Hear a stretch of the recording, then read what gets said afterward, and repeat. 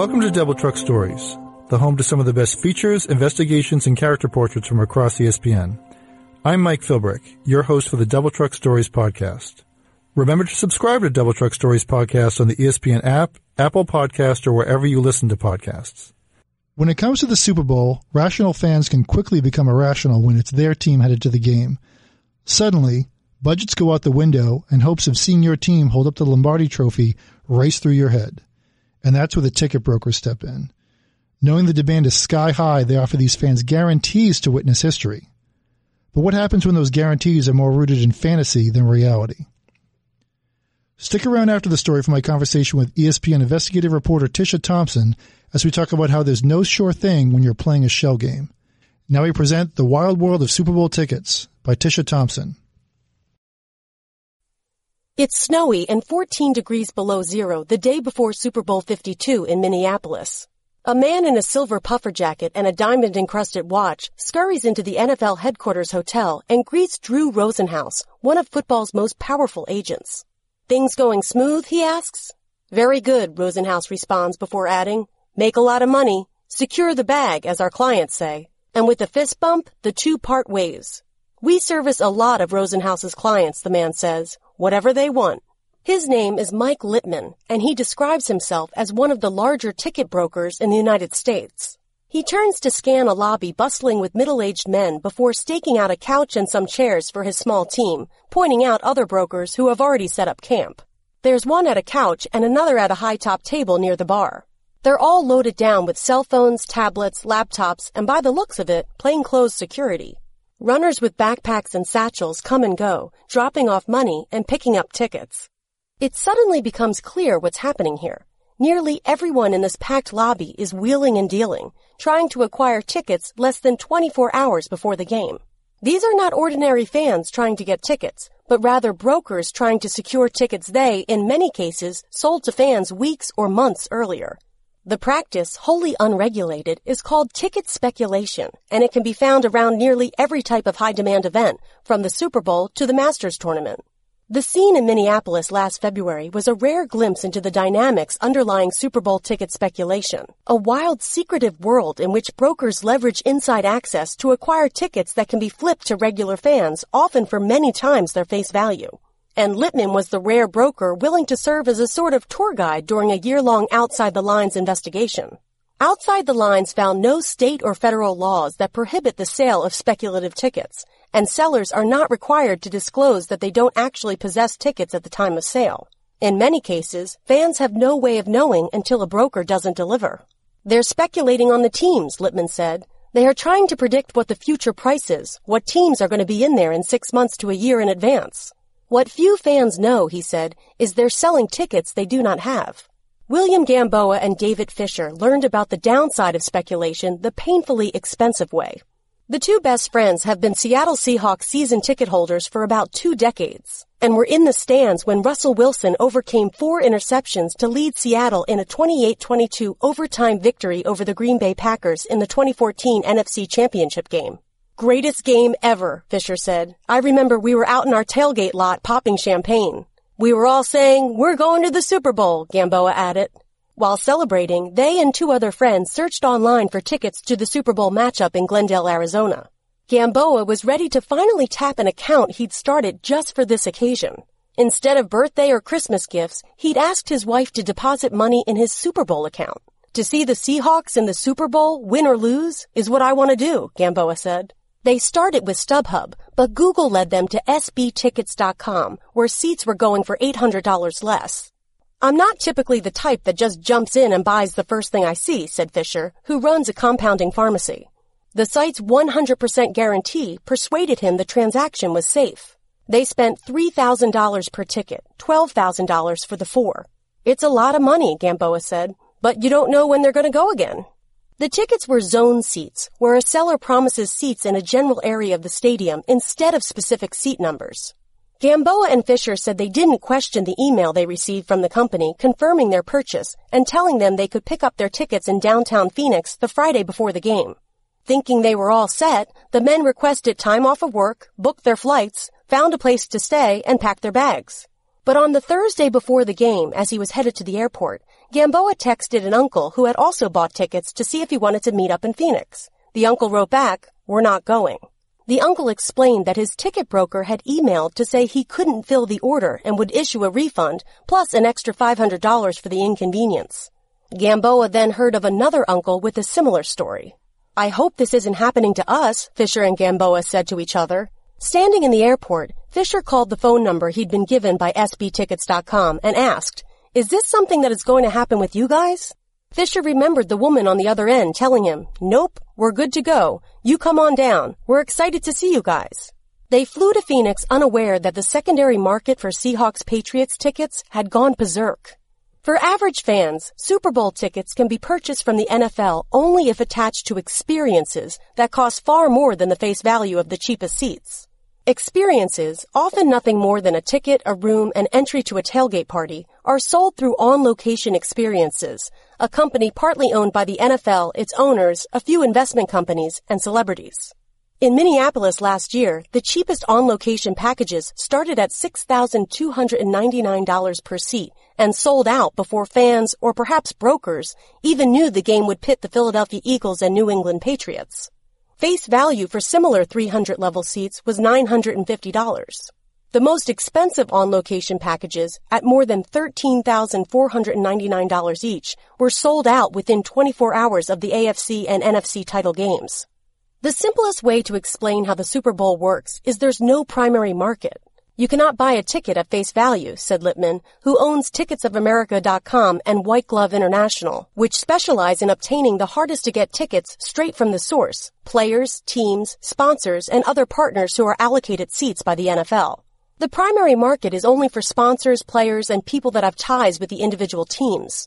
Most fans therefore turn to large ticketing sites that, when it comes to the Super Bowl, often list seats sold by ticket brokers. And many of those brokers depend on middlemen like Lippman to find them their tickets. NFL players are one of Lippman's best sources. He has spent years establishing relationships with players and sponsors, inviting them to charity events, and coordinating travel for their families with the hope of cashing in favors on tickets. Under the terms of their collective bargaining agreement, every current player has the option to buy 2 seats at face value. If they're playing in the Super Bowl, they can buy up to 15 tickets. The bigger players and veterans don't sell their tickets, Lippman said. Their families go, and they really don't need the money. But you've got some players that need it, like to have the extra spending money. They take that ticket and they resell it for double, triple face value. NFL spokesman Brian McCarthy quoted the section of the CBA that says player tickets are for personal use and not for resale. The provision is subject to reasonable safeguards to avoid scalping of the tickets, according to the contract. He said he wasn't aware of any players who've been punished for selling their tickets. McCarthy said the league allots 75% of Super Bowl tickets directly to the league's 32 teams, with each Super Bowl team getting 17.5% of the tickets, the host team 5%, and the other 29 NFL teams just over 1% apiece. The remaining 25% of seats are doled out by the league office. They're sold to players and provided to business and media partners. About 500 tickets are donated to military families and youth football groups, he said. McCarthy said the on-location experience packages were one way for the league to address fan frustration at ticket scarcity. We understand the demand for the most sought-after ticket in sports entertainment, which is why we're trying to be reasonable with the tickets we distribute, he said. In Minneapolis, Lippman worked the phones on Saturday morning before the game to scoop up seats ahead of the competition. "Wake up," he told one potential source. "Money doesn't sleep. Let's make some money." Lippman turned down one player who wanted $2,750 apiece for 200-level seats. But he tracked down a couple of Patriots willing to sell their tickets as well as passes to a post-game celebration that would be valid only if they won. He jumped into an SUV with a couple of business partners to meet the players at the Patriots hotel. He declined to name any of them. Security was tight around the hotel, so Lippman told his partner to drop him off near a Starbucks. There, he'd meet with someone in the player's entourage who could escort him into the hotel. "Bill Belichick doesn't play around," Lippman said of the New England coach. "They have this down to a science. They don't want to be Mickey Mousing around with tickets. That's why we do their dirty work for them. I'll be back in 15 minutes. He returned with several manila envelopes. As the SUV slogged back toward the NFL headquarters hotel, Lippman and his partner sorted through the tickets and passed stacks of $100 bills. Littman had plenty of security surrounding him as he settled back in with about 50 tickets to sell. Simultaneously throughout Minneapolis, thousands of fans in Eagles and Patriots jerseys stood in line to pick up tickets they'd paid for and ordered from various companies. The longest line was at StubHub's pickup center, where a line filled with hundreds of customers snaked through the tunnels beneath Target Field. Some of the same runners seen at the NFL hotel could be seen coming and going from the various pickup locations. At one, they walked past the line and disappeared into a back room located directly behind the table while fans were picking up their ticket orders. That's the big secret behind Super Bowl tickets. Fans may pay for tickets far in advance, but brokers might not have their seats until just before kickoff. It's a common practice for the major events, Littman said. For World Cup soccer, Super Bowls, the Masters, they're selling tickets they do not have. In a different example, Nebraska's Attorney General recently filed a complaint against a company called Secure Ticket Purchase, which does business as box office ticket sales. Consumers who place an order for speculative tickets are largely unaware that Secure Ticket Purchase does not have the tickets or any rights to the tickets at the time of the consummation of the sale, the complaint alleged. The company agreed to a $125,000 settlement with the state in December, including language that it would not make any statements during a speculative sale indicating that it already possesses tickets. The company's attorney, Andy Hilger, said Secure Ticket Purchase vehemently denies the allegations that its business practices were either unfair or deceptive to its customers. This action is now closed by agreement of the Nebraska Attorney General and Secure Ticket Purchase LLC without any finding of wrongdoing or liability of any kind, Hilger said. He added that the company does not take orders for NFL tickets without ensuring delivery by its trusted third-party vendors who have permanent seat licenses or otherwise a contractual right to obtain the tickets. Littman remembers the week leading up to Super Bowl 49 well. Months before anyone knew which teams would end up in the game, brokers predicted they'd be able to secure wholesale tickets in Phoenix for as low as $1,500 and flip them for about $3,000 to double their money. Remember, that's what Gamboa and Fisher paid to SBTickets.com. But once the Seahawks won the NFC Championship, prices skyrocketed. Having a fanatic West Coast team like Seattle in a West Coast venue in Phoenix, you had tremendous demand for Seattle fans to go, Littman said. He said he got out early and lost about $1,200 per ticket after making good on all his orders, but those who waited end up thousands of dollars underwater for each seat they'd sold.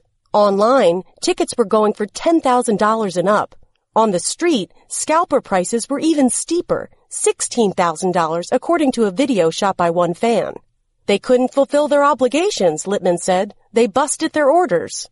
A StubHub spokesperson told Outside the Lines the company took a $5 million loss to fulfill orders its vendors had promised. Most other ticketing platforms notified customers they couldn't deliver on tickets. Some offered refunds, but others, including SB Tickets, kept insisting all was well up to game time. A day before the game, Seattle fans Gamboa and Fisher still didn't have their tickets and were becoming increasingly alarmed at the inflated cost of everything around the Super Bowl, from hotels to restaurants. A few miles in an Uber cost them $60. It seemed like every bar they went to wanted an $80 cover charge and $25 for a rum and coke. Even as he drained his special bank account, Gamboa rationalized it would all be worthwhile as long as they got into the game. I started calling, sending emails, trying to get some clarity, Fisher said. Like, give me the specific location, give me some more specifics, and I wasn't getting clear answers. On Sunday morning, Fisher received an email from SB Tickets. They said, "We're still trying. Still go down near the stadium before the game." Gamboa shot video of his dejected friends walking through the parking lot. They knew what was coming, but Fisher said they were still devastated when the email arrived 3 hours before kickoff. They basically said, "We've tried to fill all the orders, and that's it." In all, the four friends spent almost $25,000 on tickets, transportation, lodging, and food. They ended up watching the game in a hotel lobby 2 blocks from the stadium. And just when they thought things couldn't get any worse, the Patriots' Malcolm Butler picked off Wilson in the end zone with 26 seconds to go, and the Seahawks blew what had looked like a sure win. The ultimate kick in the face, Fisher said. As a Seahawks fan, it was the worst day for sure. It's behind the curtain, said Washington State Attorney General Bob Ferguson, who ended up bringing legal action on behalf of Gamboa, Fisher, and others who didn't receive their tickets to the game. It's only when the curtain is drawn back, when something goes wrong, that everybody realizes, oh my God, this is how it actually works. Ferguson attended the game and remembers people complaining outside the stadium. As the night wore on, he heard more and more stories of people who said they didn't get their seats, and by the time he returned to Seattle, his staff was flooded with complaints. It became very clear to me that there was a whole lot more speculation going on than I was certainly aware of as a football fan, the Attorney General said. An outside-the-lines review of court records and consumer complaints sent to his office revealed fans spent more than $1.1 million on Super Bowl tickets they never received. Almost 36 companies were named in complaints to Ferguson's office, including Vivid Seats, the official ticket provider for ESPN. But Ferguson said the worst-case scenario was SBTickets.com because his office had the most complaints from them, and the company didn't pay refunds to its customers until after the state sued. Ferguson accused SB Tickets of violating the state's Consumer Protection Act. In very simple terms, our law says you cannot engage in unfair or deceptive business practice, he said. When SB Tickets advertised on their website 100% guaranteed you're getting your ticket, that's deceptive, because folks didn't get their tickets. They could not guarantee them because they were speculating. The company's sole owner was Paul Jones, who launched SB Tickets around 2013. According to court records, the company reported only $820 in revenue that year, but earned more than $3.2 million by 2015. In a series of emails to Outside the Lines, Jones blamed his inability to deliver Super Bowl 49 tickets on a failed agreement with New York ticket reseller Jason Nissen. I was operating under an agreement with Nissen's company to exclusively provide my inventory that year, Jones wrote. My supplier of inventory failed to deliver. In federal court records, Jones claims to have paid Nissen's company $1.1 million that year. The same records say Jones lost $1.1 million when he refunded money to his Super Bowl customers. In March 2018, Nissen pleaded guilty to federal charges that he engineered a $60 million Ponzi scheme that involved promises he could deliver large quantities of high-demand tickets. In reality, prosecutors said, Nissen used victims' money to pay other investors. Jones, who declined multiple requests for an in-person interview, wouldn't elaborate in emails about his relationship with Nissen.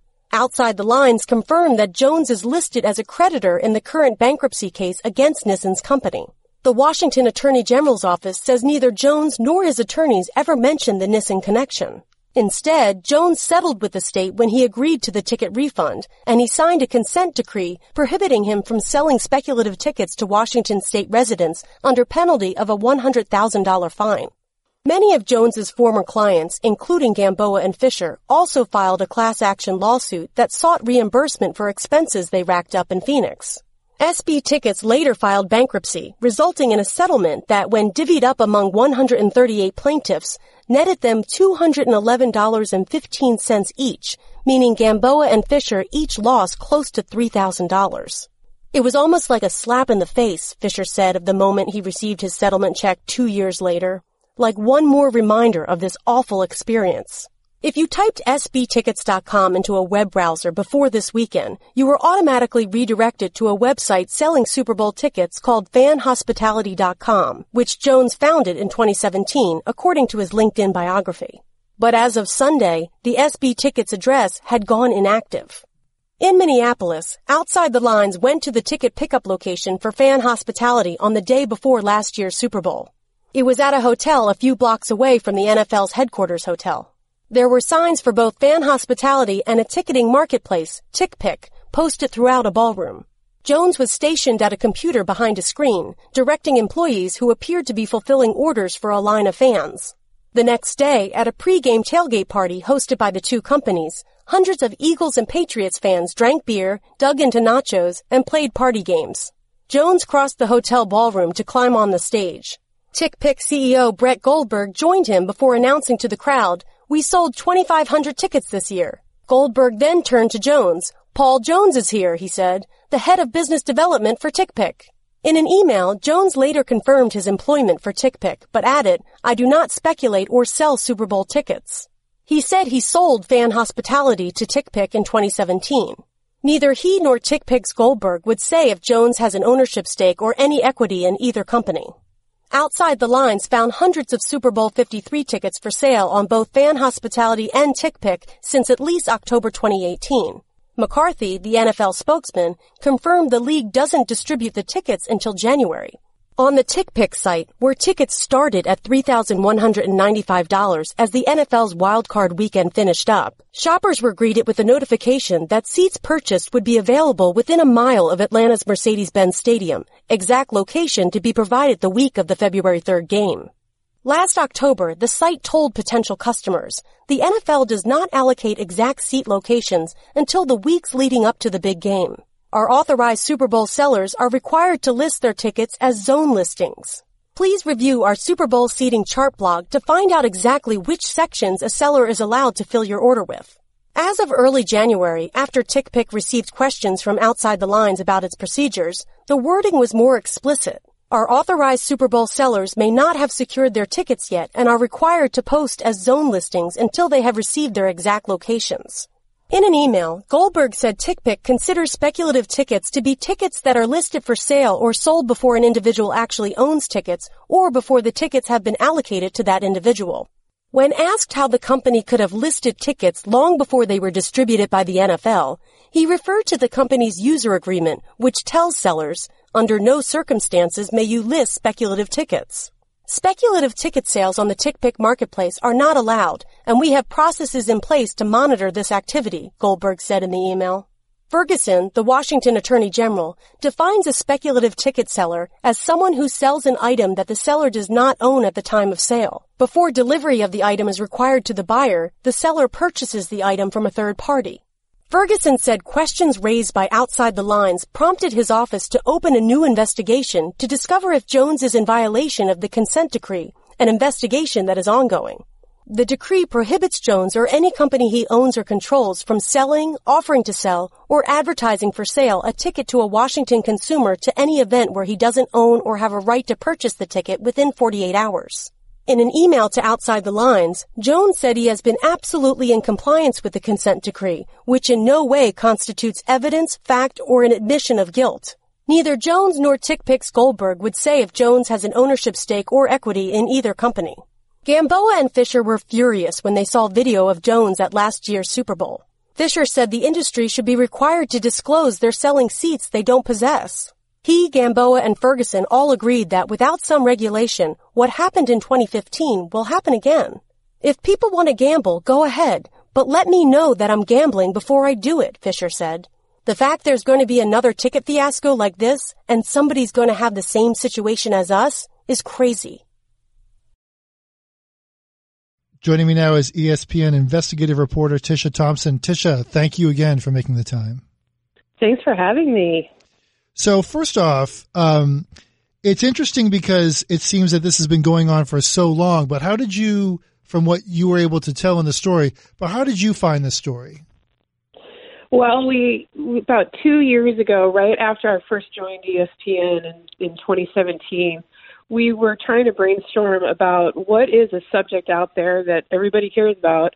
It's kind of universal in theme, and there is nothing more universal in the sports world than tickets. Everybody at some point wants to buy a ticket to the game. It doesn't matter what team, what sport.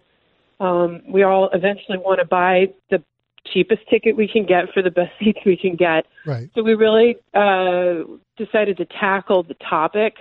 And what I did, along with my colleagues in the investigative unit, is we sent out what are called Freedom of Information Act requests or Public Information Act requests to both the Federal Trade Commission and every state attorney general's office that would release complaints that had been filed by consumers, or in this case fans, about things that had gone wrong with ticketing. And we got hundreds and hundreds of complaints back, and it became very apparent that the most amount of money is spent during the Super Bowl, obviously, because the tickets are so incredibly expensive. And then when you really zoomed in on why people were losing so much money during the Super Bowl, it was because of this concept of speculative tickets. So the combination of it being so much money and so many people, and then on top of it, the Super Bowl, which everybody cares about. I mean, it is the most watched sporting event in the world. At least here in the United States, the most Americans watch it, right? So we said, well, let's really look at what happened in 2015 in particular when people lost a ton of money and see if it could happen again And why did it happen? I think the biggest question for me always with reporting is why? Why do things happen? Not just that they happened, Right. but why did they happen, and were they could we prevent it in the future? And what can me, the fan, do to protect myself? I'm always looking out for the fan. I'm not looking out for anybody but the fan with these stories, because we're all a fan when you think about it. Yes.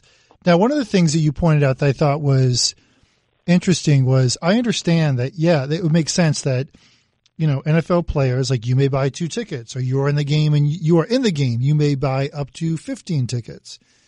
Right. But it seems after that, like the regulations of what they are allowed to or not allowed to do seems either non-existent or nebulous or anything in between. It seems that whole like drop off of rules is one of the main things fueling this whole insane market.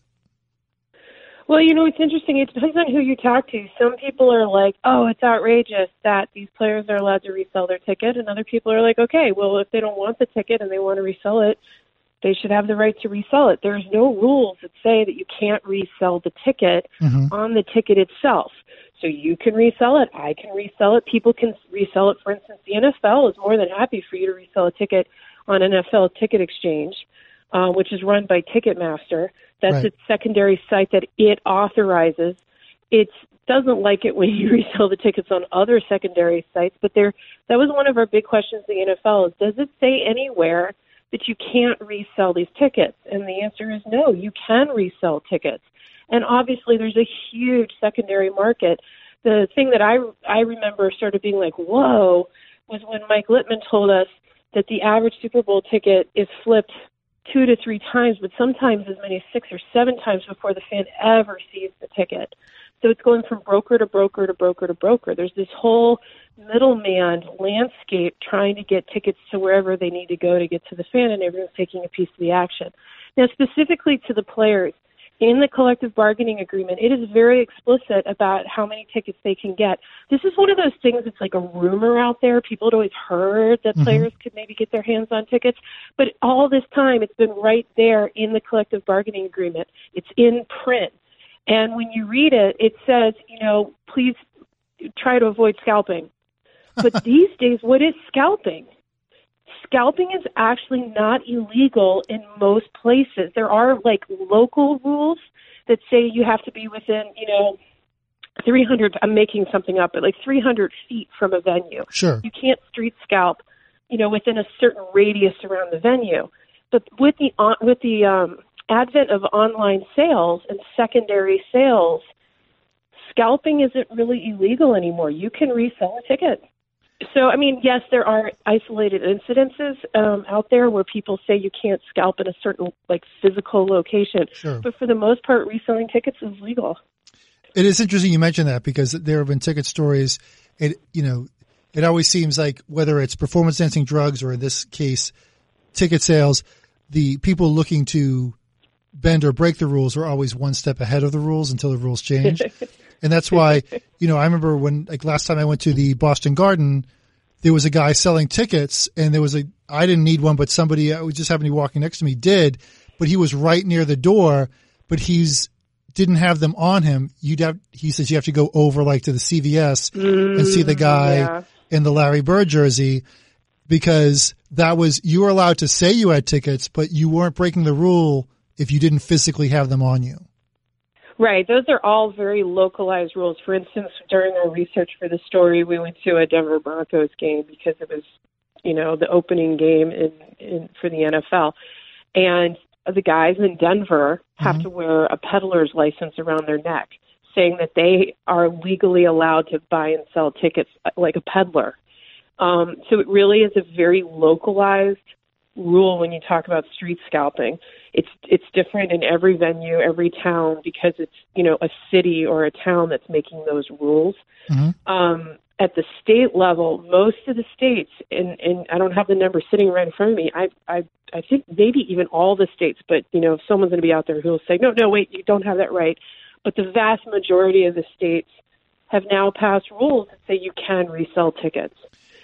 So, I will say this, the police the local police officers who we've talked to, for instance, we talked to the Denver Police Department, we talked to the Minneapolis Police Department after the Super Bowl last year.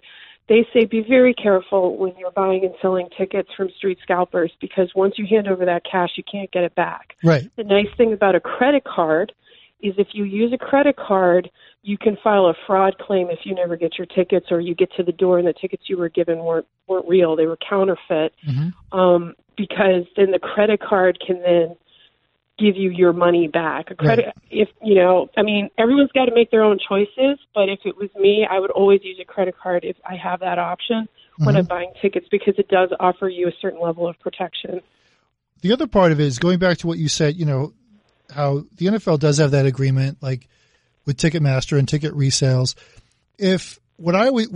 Part of what I found was fascinating about your story is the people that are being fleeced here or being left out in the cold, or whatever you want to use, like whatever the circumstance for each one of these complaints has, is these are the diehard fans. Like these are the fans that would they're like, oh wait, so and so has a new alternative uniform or jersey this year. I'm going to buy it. I'm going to buy the new hat. I'm going to buy. Like these are the hardcore. My disposable income is going towards the NFL kind of fans. It's crazy that they would add, or the NFL would not just say, hey, listen, if you want to sell your tickets back, NFL players, you can through our website, and we will give you the commission or whatever the extra money is that's made, in order to make sure that our biggest fans are able to get into the game. Like that's the part that I was kind of lost, that the NFL has these unbelievable diehard fans, and they are the ones that are like out of just fanatical desperation getting just hosed. Well, I think the NFL would say that they do offer an opportunity for players to do that on NFL Ticket Exchange. But now you're talking about a free market. You're talking about how much money can I get for the least amount of inconvenience. And Right. I think that the Mike Littmans in the world would tell you that they make it very convenient to do business with them. I mean, that's it. That's his bread and butter. That's what he does. And it's all cash. He spends all year building relationships with players, and sponsor people who have access to these kinds of tickets. It's not just players, of course, but it's also sponsors, partners, people who will get those tickets. Yeah. And he's been doing it for 2 decades. I mean, this is what makes him successful at what he does. And so, yeah, he'll give them cash, and they know that he's good for his word, right? Whereas, maybe they won't get as much money in another situation, or maybe it's more inconvenient. So for all I know, and I'm not going to put that, I can't, I'm very careful not to speculate when I'm talking about speculation, but in theory, a player could be listing tickets on NFL Ticket Exchange. Right. And that's all above board. Whether they get the amount of money that they can get from a broker like Mike Littman, that's a free market. They're going to go where they can get the best deal. I did watch Littman last year at the Super Bowl in Minnesota turn down players because they were asking for more money than he thought was reasonable. So to use a real-life example, there was a player that wanted $2,750 for a 200-level seat. And so a face value for a ticket like that was upwards, if I remember correctly, more than $1,000. I don't think it was quite about $2,000. And so Littman wasn't going to be able to make much of a profit on that ticket, because by that point, 24 hours before the game, the get-in price had fallen to low 2000s. So he turned him down. He said, no, I'm not going to take that. I'm not going to take that price. So it truly is a free market out there, the 24 hours before the Super Bowl. Yeah. People are offering certain prices, and they're either being turned down or they're being accepted. I mean, I remember Littman and I were standing over the sort of like a balcony overlooking the NFL headquarters hotel, where we could just see brokers everywhere we looked. And he said, and it was his quote, they're wheeling and they're dealing. This is a commodities market. This is the pit. And instead of, figuring out soybean prices, they're trying to figure out the prices of Super Bowl tickets. That scene from the hotel lobby, is it like, as you say, it's like the NFL headquarters, and so you have these high-level executives who are there for the game coming in and out of that lobby, but they know exactly what they're walking through, right? Oh, yeah. I mean, it seemed like the biggest open secret that anybody had ever told. Everybody there knew what was going on. We were there for much of the Saturday before the Super Bowl. And, you saw all kinds of famous football players who would all come in for different parties and receptions, and some of them were staying at the hotel. You saw agents. And, for instance, we featured Drew Rosenhaus, who's one of the most powerful agents in the NFL. As soon as Littman walked in the door, he literally ran into him.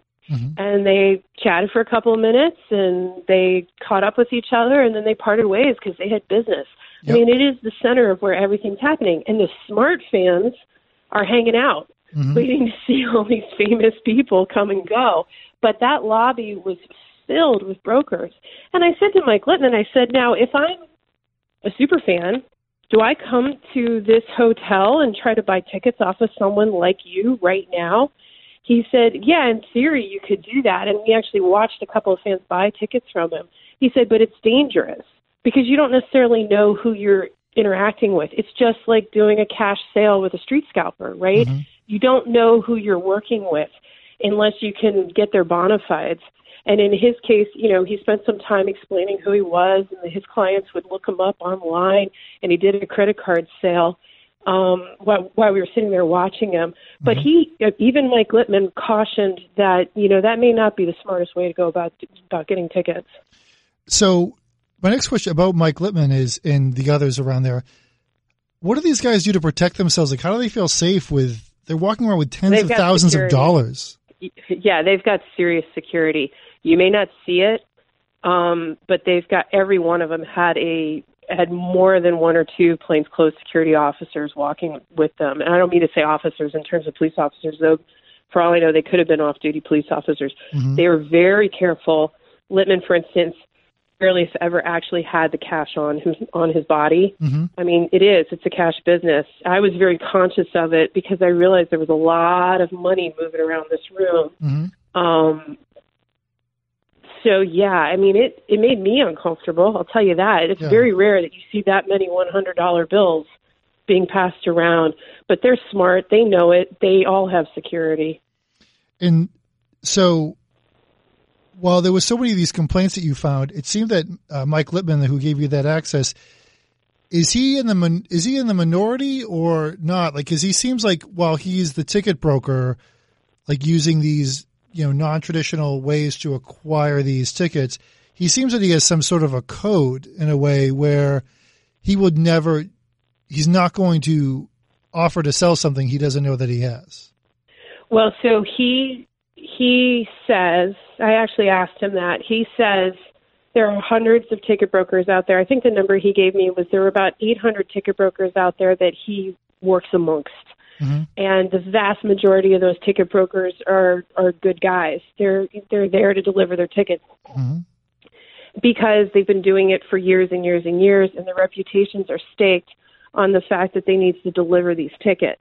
He said every so often you get a handful of folks that don't deliver and give them all a bad name. That being said, I think in 2015, even some of the best well-known ticket brokers just ran into all kinds of trouble because 2015 was the rare year, whereas more and more time went by, ticket prices kept going up, up, up. What we found in recent years is the trend, generally speaking, is prices will go down the closer you get to game day because demand is falling and they've got tickets and they want to unload them. It's just like street scalping. If you wait until after kickoff, the price of a ticket suddenly drops because those tickets are now worthless, right? So some of the best deals you can get is after kickoff. You hear the cannon go off or you hear the yelling and the screaming, and you turn to the street scalper and say, okay, give it to me for 50% face value. You might get a deal. That's the way I grew up. I always watched people I knew do it that way, right? Well, so it's kind of that same logic. The closer and closer you get, the more nervous the brokers get. So if you can play that waiting game, it normally works for you. That being said, you never can predict this stuff. Everybody wants to know when's the best time to buy tickets. I'm like, man, you got to make your best decision that you can possibly make by watching ticket prices. And in 2015, everything was in reverse. There was so much demand and the tickets were not available. They were very difficult to get their hands on, and there's all kinds of theories out there about what happened. There's rumors that, some mega brokers were cornering the market. Mm-hmm. But the one thing was for sure was the prices were going up, up, up, up, up. And so a ticket broker who had thought that they could get their hands on a ticket for $1,500 and then resell it for $3,000 suddenly had to buy that same ticket for $10,000, which put them $7,000 in the hole. Right. So some brokers got out early and said, "I'm so sorry, I'm not going to be able to deliver your tickets. Don't travel to Phoenix. Don't come on down, and I'm going to give you the price of your ticket and maybe some extra cash sorry for your trouble." Mm-hmm. Other brokers didn't do that. Other brokers sort of told folks, in the case that we talk about specifically in our story, SB Tickets said, "Come on down. We've got your tickets," and kept stringing people along. And then even when they never even got into the game, even after kickoff, even when they know that they're not going to get their tickets, they still didn't even get their refund. SB Tickets said, "We're going to send you a refund," but they never did. And it wasn't until after the Washington State Attorney General got involved that any of those fans from who bought their tickets from SB Tickets actually got a refund. Some of them had already started processing it once again through their credit card companies, saying, "Look, this is a fraud. Please give me back my money." So some folks had started to get that money through their credit card company, but there was actually a class action lawsuit. It just gets so messy. Right. It's like you end up spending more time and money trying to get your money back. Anyone who's ever not gotten something knows that incredible frustration of having to prove that you can get something. Right. And it's just so much aggravation. And the two guys that we interviewed said it took more than 2 years for them to finally get their check from the class action lawsuit. Mm-hmm. And it was such piddly money. They'd each spent over $3,000 on hotel, travel, food. The Super Bowl is an expensive experience because everything is at a premium. Yeah, the $25 rum and Coke, right? Right. I think that that's in the $60 Uber ride to go 2 miles. Right. It's just everything is so expensive. And when we were in Minnesota, a hotel normally that's $150 was $800 to $1,000, mm-hmm. and they were all sold out because oftentimes a lot of the very savvy brokers out there and travel agents, they buy up blocks of hotel rooms. Mm-hmm. So it's not an average market. The whole town can be sold out on you, especially a town like Minneapolis. It only had a limited number of flights, and the whole town was sold out. So you mentioned SB Tickets was a big part of the story, and part of it is like what you've already said, but also how the guy running SB Tickets sort of found another loophole in sort of leaving SB Tickets behind in a bankruptcy-laden mess and started a new company that he was working with. Now, we have to be careful here because I want to make sure we get the facts right on this one. He has a different title. He had started a second company called fanhospitality.com. Mm-hmm. And when you would go to SB, I did it a bunch of times. When you went to sbtickets.com, you typed in sbtickets.com, mm-hmm. it would automatically redirect you to fanhospitality.com. Mm-hmm. The guy who started both of these companies, his name is Paul Jones. Paul Jones told us in an email that he sold Fan Hospitality to yet another company called TickPick. TickPick is a pretty large secondary ticket reseller marketplace. They call themselves a marketplace, similar to StubHub. Mm-hmm. And on Paul Jones's LinkedIn page, he says that he is the head of business development for TickPick. What that is, we're not totally sure. We did ask Paul multiple times to do a sit-down or even a telephone interview with us, and he declined. He did talk to us in some detail via email about what happened in 2015, but he never really wanted to answer our very pointed questions. We would say, can you tell us more? Why did this specifically happen? And he would give us sort of generalized answers. I think it's really important that I say right now that he claims that as of today, he does not sell Super Bowl tickets, nor does he engage in speculative ticket practices. But what we saw with him standing on stage as the CEO of TickPick bragged about the fact they sold 2,500 Super Bowl tickets at last year's Super Bowl with Paul Jones standing right next to him as the head of business development was enough for the Washington Attorney General's office to open a new investigation into Paul Jones to see if he's in violation of a consent decree, which is essentially a settlement that he signed with the Washington State Attorney General, saying that he would not sell speculative tickets to any Washington State resident. The Washington State Attorney General can only make it applicable to Washington State. Mm-hmm. So that consent decree is very complicated, and there's lots of nuances to it. But Paul Jones says that he's not violated that consent decree, and he says that consent decree never was an admission of guilt for him, that he never admitted to doing anything wrong. And I need to say all of that because we need to make sure we tell his side of the story as much as possible, too, even though he wouldn't actually sit down and do an interview with us. Okay. Well, is there, going back to some of the availability in the secondary market that the league controls, if you want to go to the Masters or the NCAA tournament, like a couple other events that I think, Mike Littman had mentioned that sort of get this sort of treatment. There are, though, some lotteries you can enter to go to some things like that. Why is there, of the 25% of the tickets that the league controls, why isn't there more, like, just that out there, just for the possibility that, I know that they do that for, like, season ticket holders. There used to be a lottery for the Super Bowl. The NFL used to have a lottery. Okay. They used to have a lottery for the Super Bowl, but that's gone away. And in its place is now this thing called NFL On Location Experiences. And it was the company is owned in part by the NFL, by some NFL owners and some investment companies. It was in the beginning, celebrities like John Bon Jovi were involved in it. And what NFL On Location offers is a ticket along with some kind of experience. And like the cheapest packages that you can get are often 3 times face value. And for that deal, you get a ticket in the 300 level of the Super Bowl, and then you also get access to a pregame tailgate party inside the perimeter, as the NFL calls it.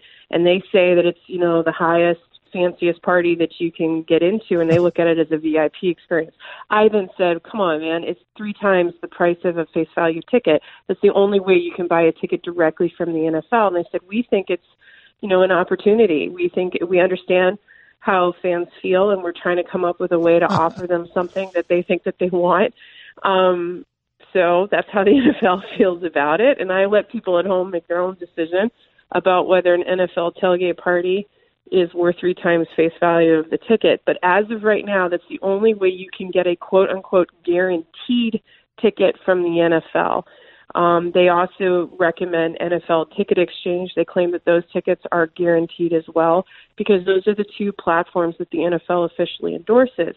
That being said, as I've been watching prices this year, I watched prices last year, they are roughly at least 3 times face value from what, a player can buy the ticket for as part of the collective bargaining agreement, which last year and this year was $950 for the cheapest tickets.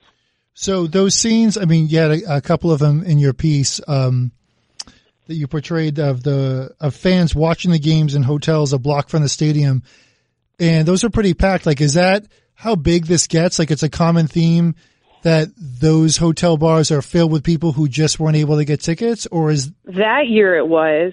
So it was the Seattle Seahawks versus the New England Patriots in 2015 in Phoenix. And as Mike Littman, the broker, said, it was a West Coast venue with a fanatic West Coast team. Seattle's very famous for the number 12 jersey. Yep. If you ever go to Seattle, you'll see the number 12 everywhere. Well, that's the 12th man. That's the fan.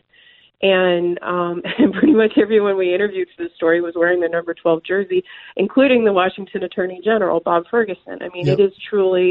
It is a football town. They love the Seahawks. And so because they were close enough, a lot of people just got in their car and drove. And so folks either tried to buy tickets beforehand, or some folks got in their car and drove on down thinking they would be able to buy tickets down there. That's in part what fed the demand. So as a result, all of the hotels were packed with people. And the two guys that we interviewed, David Fisher and William Gamboa, they said when they went to try to find a place, when they realized they weren't going to get their tickets anymore, and they were trying to find a place to just at least watch the game, there were all these places where you had to pay a cover. Ugh. Sometimes in the hundreds of dollars, just to be able to get access into a hotel lobby. And so they were able to find this hotel. That was a hotel lobby. That wasn't even a bar. Right. And it was just tons and tons of people who weren't able to get into the game, trying to watch the game somewhere. In Minneapolis last year, I walked around after kickoff to see if that same phenomenon was happening. And for the hotels that were pretty close to the venue, there were definitely Super Bowl watch parties, where you had to you either had to pay to get in, or you had to have been invited. There were private parties.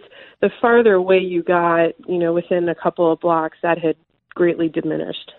Do you think that this Super Bowl ticket market, do you think this is something that, like in the future, do you think there needs to be regulation, or do you think that the league would say, well, we have sort of regulated, it's a free market economy, go nuts? Yeah, I mean, I think many a broker would tell you, no, leave us alone. We got this figured out, right? Well, yeah, I mean, the brokers have it figured out. The NFL's not super interested in regulation. No. But I think for the average fan, particularly a fan like Dave and William, who have been through this and lost thousands of dollars that they're never going to get back, they definitely think that there needs to at least be some kind of rule, law, regulation that requires ticket sellers to disclose the fact that they do not have the ticket physically in their possession when they take your money, when they charge your credit card. I've talked to folks that are, I've talked to all kinds of experts, not just for this story, but for just the whole topic of ticketing. I talked to a former CEO of Ticketmaster who agreed, we need to disclose that we don't have the tickets, because once again, depending on who you talk to, there's quite a few people who think there's nothing wrong with speculation, that it can actually give the fan quite a deal. You might be able to get the tickets for cheaper if you're willing to buy in early, right? I'll be honest with you, prices don't generally reflect that. Prices tend to go down. But, there are people out there that want to take that gamble. But as Dave Fisher, one of the fans we interviewed, said, that's fine. If somebody else wants to take the gamble, that's fine. At least let me know that you're gambling, that you might not get the ticket, because there's fans like me. This is Dave Fisher talking. There's fans like Dave Fisher who don't want to gamble. They want the sure thing. Yeah. And they would choose to pay more money to know that they have somebody who's got a ticket physically in their hands than to pay less money for someone who's speculating. So there is fan demand for some kind of regulation that would require disclosures at the very minimum. So my last question is, if you were going to the Super Bowl this weekend, based on all your infinite knowledge you now have of this chaos, as much knowledge as you can have of chaos, what would your strategy be to try to get tickets to Rams Patriots this weekend? First of all, it is a lot of money. Covering this for 2 years, there were moments where you start to lose sight that we're talking thousands of dollars. We're not talking a couple $100. I mean, we're talking so much money. It is a lot of money. Right. So you're thinking like, hey, they're not going to do Hamilton and then the Super Bowl, right? Because I'd probably pay for that. These are expensive tickets. The cheapest ticket that I could find last year for sale was on the day of the Super Bowl, and this was on the online marketplace. Online, there were still tickets that were available for $2,200 to $2,400 per ticket up in nosebleed. Whoa. That was the day of the Super Bowl. That was the cheapest ticket I could find online. Later, about, I want to say 15 minutes before kickoff, tickets had dropped down to $1,600 with the street scalpers. But once again, who knows if those tickets were real, right? Right. So, I mean, I will tell you that numbers show that the very worst time to buy is in that 24 hours after the NFC AFC championships, that Sunday night to Monday night when you finally know who's going to the Super Bowl, because those are the fans that are buying like crazy. Right, the purchase of passion. Even before then, prices are kind of high. Yeah. And then last year in particular, in the 24 hours after the NFC AFC championship, they were in about the $5,000 range, and they dropped by $2,000 into the $3,000 range by that Friday. And then over the weekend, they kind of stabilized, and they were in the $3,000 range in the days leading up to the actual physical Super Bowl, that Super Bowl week. But within 24 to 48 hours, they were dropping down into the $2,700 range, and then by the day of the Super Bowl, $2,200 to $2,400 was the get-in price. So this year, so far, it's kind of following that trend. Prices are definitely lower than they were last year. I had brokers tell me that their dream matchup, based on the four teams that they knew might make it to the Super Bowl, was going to be the Saints versus the Chiefs, because the Chiefs hadn't been to a Super Bowl since the 60s. Yeah. And the Saints have a very large regional base that lives very close to Atlanta. So for the brokers, the best ticket prices, the highest ticket prices, were going to be those two teams. Well, guess what? Neither of them made it. Nope. So instead, they were stuck with, I shouldn't say stuck, that's not fair, because there's lots of Patriots fans who want to go, and there's lots of Rams fans that want to go. True. But the Patriots have gone a lot. They've had many an opportunity. Yes. So the demand isn't as strong coming out of New England. And the Rams, LA, it's really far away. So the broker said that there was going to definitely be demand for the really high-end, high-roller tickets, because there's Hollywood money. But for sort of that average Joe price, which still is in the thousands of dollars, that it is the lowest demand of the four teams that could have gone. So tickets have dropped. I mean, they got down below the prices, the lowest prices that I saw last year. They got down into the $2,000 range already. They've popped a little bit. So I always say to folks, I can't make the decision for you. You've got to just watch the prices, and you got to get to a range where you're really comfortable, and know that prices can always go up, but they can always go down too. Within the 24 hours before the Super Bowl, if you're living in Atlanta and you won't live or die if you don't get into the Super Bowl, you might want to wait. You might want to wait and see what the prices are the day of the game. Well, I'll be watching from my house, but if anyone asks for one, I'm going to charge them $25 for a rum and Coke. I don't know if the man's going to be that good for you, man.